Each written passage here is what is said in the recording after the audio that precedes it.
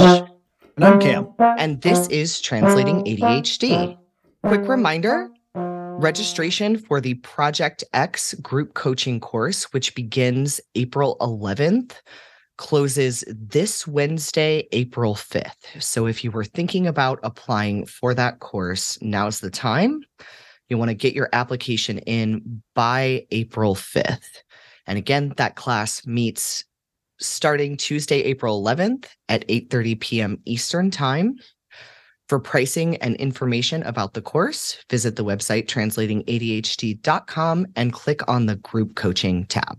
So Cam, where are we headed today? So Ash, last week we were talking about ADHD and emotional autopilot, sort of our tendency to partition our emotions, because when we have emotions and we're thinking about them or processing them, it is executive function intense. So instead of being confronted with these emotions all day and overthinking, overanalyzing, overfeeling, we will set them aside and then be surprised when they come out are not necessarily helpful. So today, thought we would look a little bit at why is that? Why do we tend to partition them and not look at them head on? And do a little bit of cause and effect work here to consider how might the ADHD come into play with regard to emotions. You know, you and I were talking before the episode today and how our clients come with a common story. We all come with different stories, but our stories are informed by our ADHD.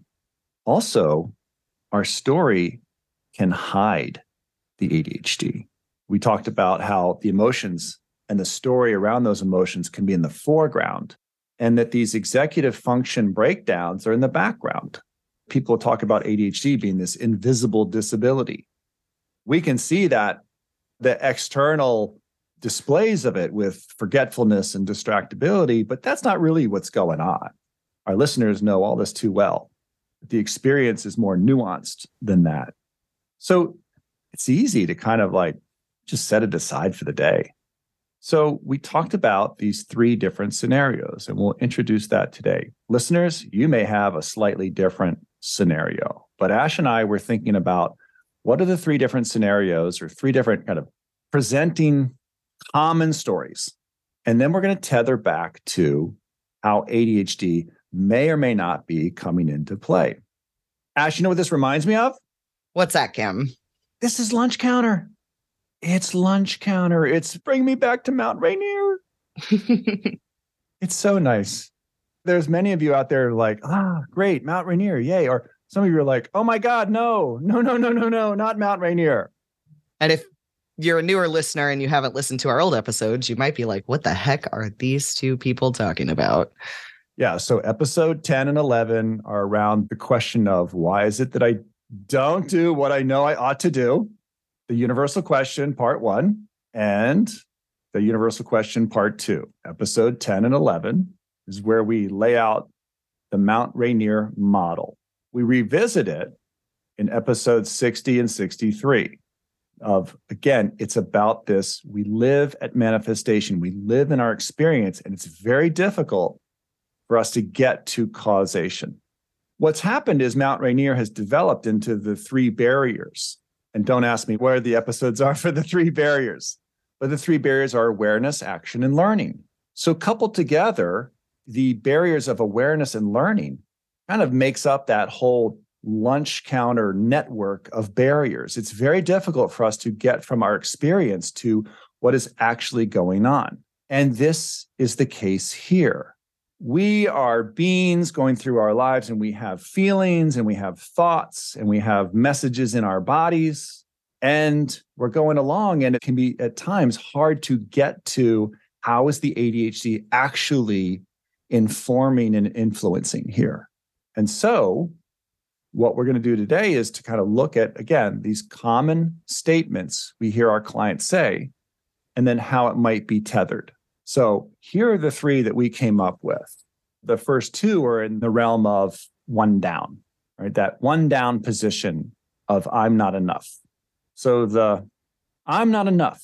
I'm not enough. I'm not doing enough. I should be doing more. Okay, that's the first one. How that tethers to ADHD is around decision making and being able to say no. So we don't say no. And that's tethered to executive functioning. That's number one.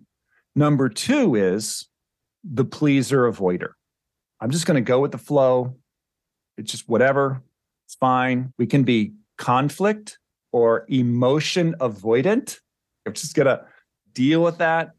So we kind of go, we're just going to be in our boat floating down the stream and let that go. So no opinion. And over in ADD land, it is having to make a decision there or to have an opinion to go against the grain. And then the third is kind of outside that realm of one down is more of the rebel. You know what? It's that I'm really misunderstood. People don't get me.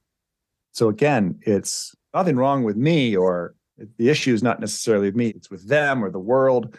It's outside of me.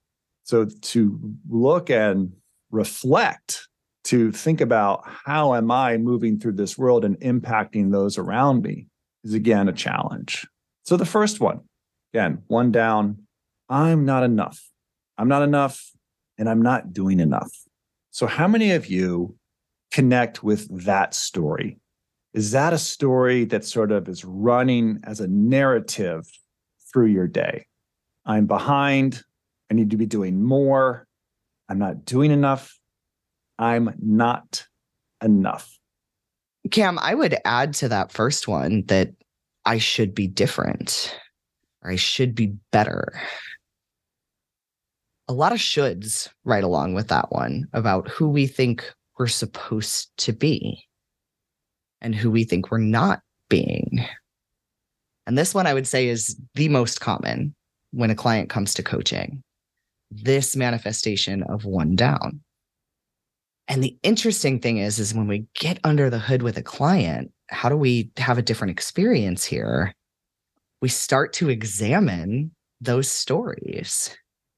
Because when the emotion comes up of guilt or shame, that's real, or it feels real in our bodies. But the storytelling behind that emotion may not be real for any number of reasons. Whether we're being the blame sponge and we're taking on all of the blame for everything that isn't going right in our lives and we're failing to distinguish, whether we're playing up our shortcomings and our challenges and downplaying our strengths and our successes. And so getting in under the hood and starting to distinguish out what is yours to own here and what's not. Where are you being successful? Where are your strengths showing up? And not as a way to ignore or diminish challenge, but to put those things on an equal playing field, to see that you are more than the challenges that you are having, and you're likely contributing and doing more than you see or than you're aware of, because this particular manifestation works because we only pay attention to the big negative signal. Right. And that's a really good place to look at is, as we said last week, are these negative signals, these negative stories get our attention. They're more powerful than kind of thinking about our strengths. So this is why when people come, they've signed up for ADHD coaching, but they're not necessarily thinking about ADHD. They're thinking about the pain point and they're thinking about the change that needs to happen. So as coaches, we start to introduce this piece around ADHD and how ADHD might be showing up, because that starts to inform our story, that sense of understand, own, translate. This understanding of, again, here we've got this big signal, number one, that our brains will turn up the negative story to drown out everything else. At the same time, it has us not see ourselves in the picture. So right there, when I introduce that to clients of like, okay, cognitively, this is happening where the signal gets ratcheted up and your ability to see yourself in the picture drops. It's no wonder that you think that it's a matter of, I have to reinvent myself. I've got to reinvent. I'm not good enough. I need to be different. Being different, that's exciting. Hey, clean slate, right? Way back to clean slate of, I'm just going to just a do-over here. Let's just completely do over here. How many of us have sort of like, I'm just going to do that clean slate thing? So, and this is destination thinking too. So there's all kinds of stuff that are coming into play and that is happening at causation that is informing our story. And when we start to look at this and consider, oh, there's some cognitive stuff going on that is informing and influencing, then we can start to break down the power of that story and think about other things. Because that's the other thing is we will hyper focus on this story. And then we will use our high contextual brain to reinforce the meaning of that story. We'll go seek evidence that reinforces that story. So the other part of that, so right, that big signal boost, plus we diminish the ability to see ourselves in the picture, that's that executive function piece that's at play. As you're talking, Ash, I'm thinking about my big idea generator. It's like, I got to do more. One thing is I'm inundated with new ideas. They just come funneling in. I could do this. I could do this. I could do this. I could do this. Yeah, and that big idea generator also coupled with really this inability to see how long something takes, right? It's the estimation of that investment. And it's sort of like, I have to trust that this idea, this neat little idea that is a big signal, it's what kind of commitment is that going to be? Do I really want to set aside all the other things that I'm doing? Right? Again, that new idea comes in and all the other things I'm doing have diminished in significance and importance. And that's why in coaching, we always come back to, again, what are your strengths? What are those relevant completions that did happen this week? Because we often get focused on what didn't happen. So listeners, are you starting to appreciate is that as we consider how the ADHD comes into play, then it informs and we can start to poke holes in that story. Right? We've got to start to kind of question that and not take it at face value that, oh, yes, this is the way it is, right? I'm not enough, therefore I need to do more, or how I'm showing up is no good, therefore I need to be different. And when we start to poke some holes in that story, we can have a different experience with the emotion. The next time it comes flooding in, that same guilt or shame, there's the opportunity to pause and to recognize that while that emotion may feel real, the storytelling behind it isn't so real. And that pause point, I've said it many times on this show, but I'll say it again, that's the most important piece.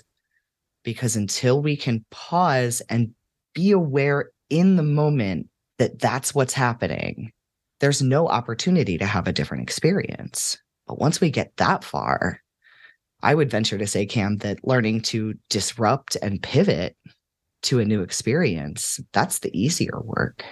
Yeah. And I think that many people in our group coaching classes, they're coming with these ideas of change, and they're looking at all the things that are on the outside, the external behaviors.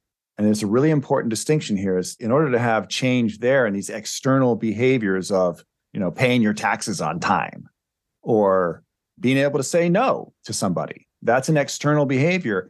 It's informed by that pause to say, wait a second, am I seeing myself in the picture? Am I responding to a big signal? To just sort of be there for a moment. And it's hard because guess what?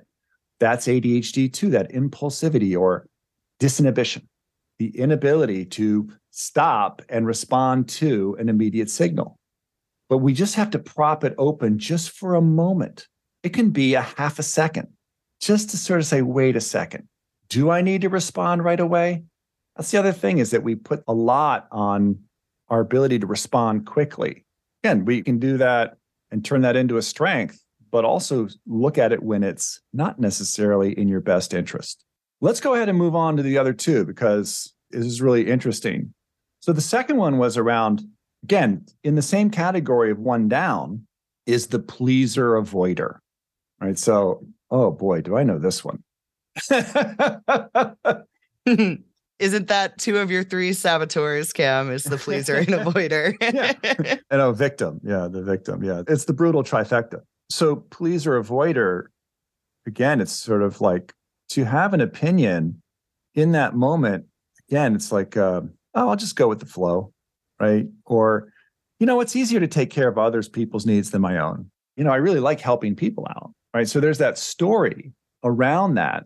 And we're going to put the sort of the best dressing on that. But if we look back to the executive function areas that inform that experience or that story, it's that we're delaying a decision. We're delaying an opinion. And if we have an opinion, what happens? People say, can you back that up? So backing that up means we have to retrieve data and information, working memory, long-term memory, verbal and nonverbal working memory, sort of pull that stuff together and present our case. That's intensive in an executive function way. So what did I do? If I didn't have to, I didn't do it. Because all I'm doing is trying to preserve bandwidth through my day and keep my decision-making, or again, keeping that prefrontal cortex on ice a bit. Because if I overtaxed it, then I became just a reactive feral animal. And I was like, what did I agree to now? So it's sort of like, I'm just going to go with the flow. Yeah, that might be part of your personality, might be who you are. That's fine. But it's looking at, okay, how might my ADHD be coming in and informing this situation? Cam, I wanted to sort of distinguish out going with the flow in the way that we're talking about it and in a way that it can be helpful. Because what you're talking about is the absence of putting yourself in the picture and having any agency. You're effectively giving up your agency by way of not participating in decision-making when that decision-making might affect you. Now, I will say that I am a person that does like to go with the flow and likes to reduce as much friction in my life as possible. But the difference there is that I'm at choice when I'm choosing what to engage with or what not to engage with, what needs my input to make a decision and what doesn't, what I need to be involved with or what I can delegate. There's something that ADHD people have a hard time with and that I used to have a hard time with. But the way that I make delegating decisions now is by distinguishing what do I need or want to have my hands in, what needs to be me involved, and what doesn't. What can I put enough trust in someone else to do well enough, or possibly to do better than I could ever do it? See also editing this show, which is something that we delegated.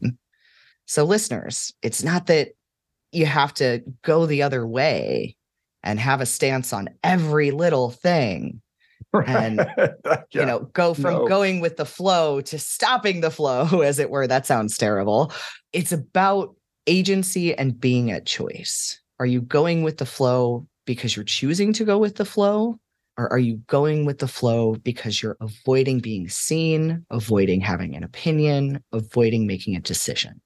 Yeah. And also that's informed by your awareness, right? Your work on those two barriers, awareness and learning. So you were editing this podcast.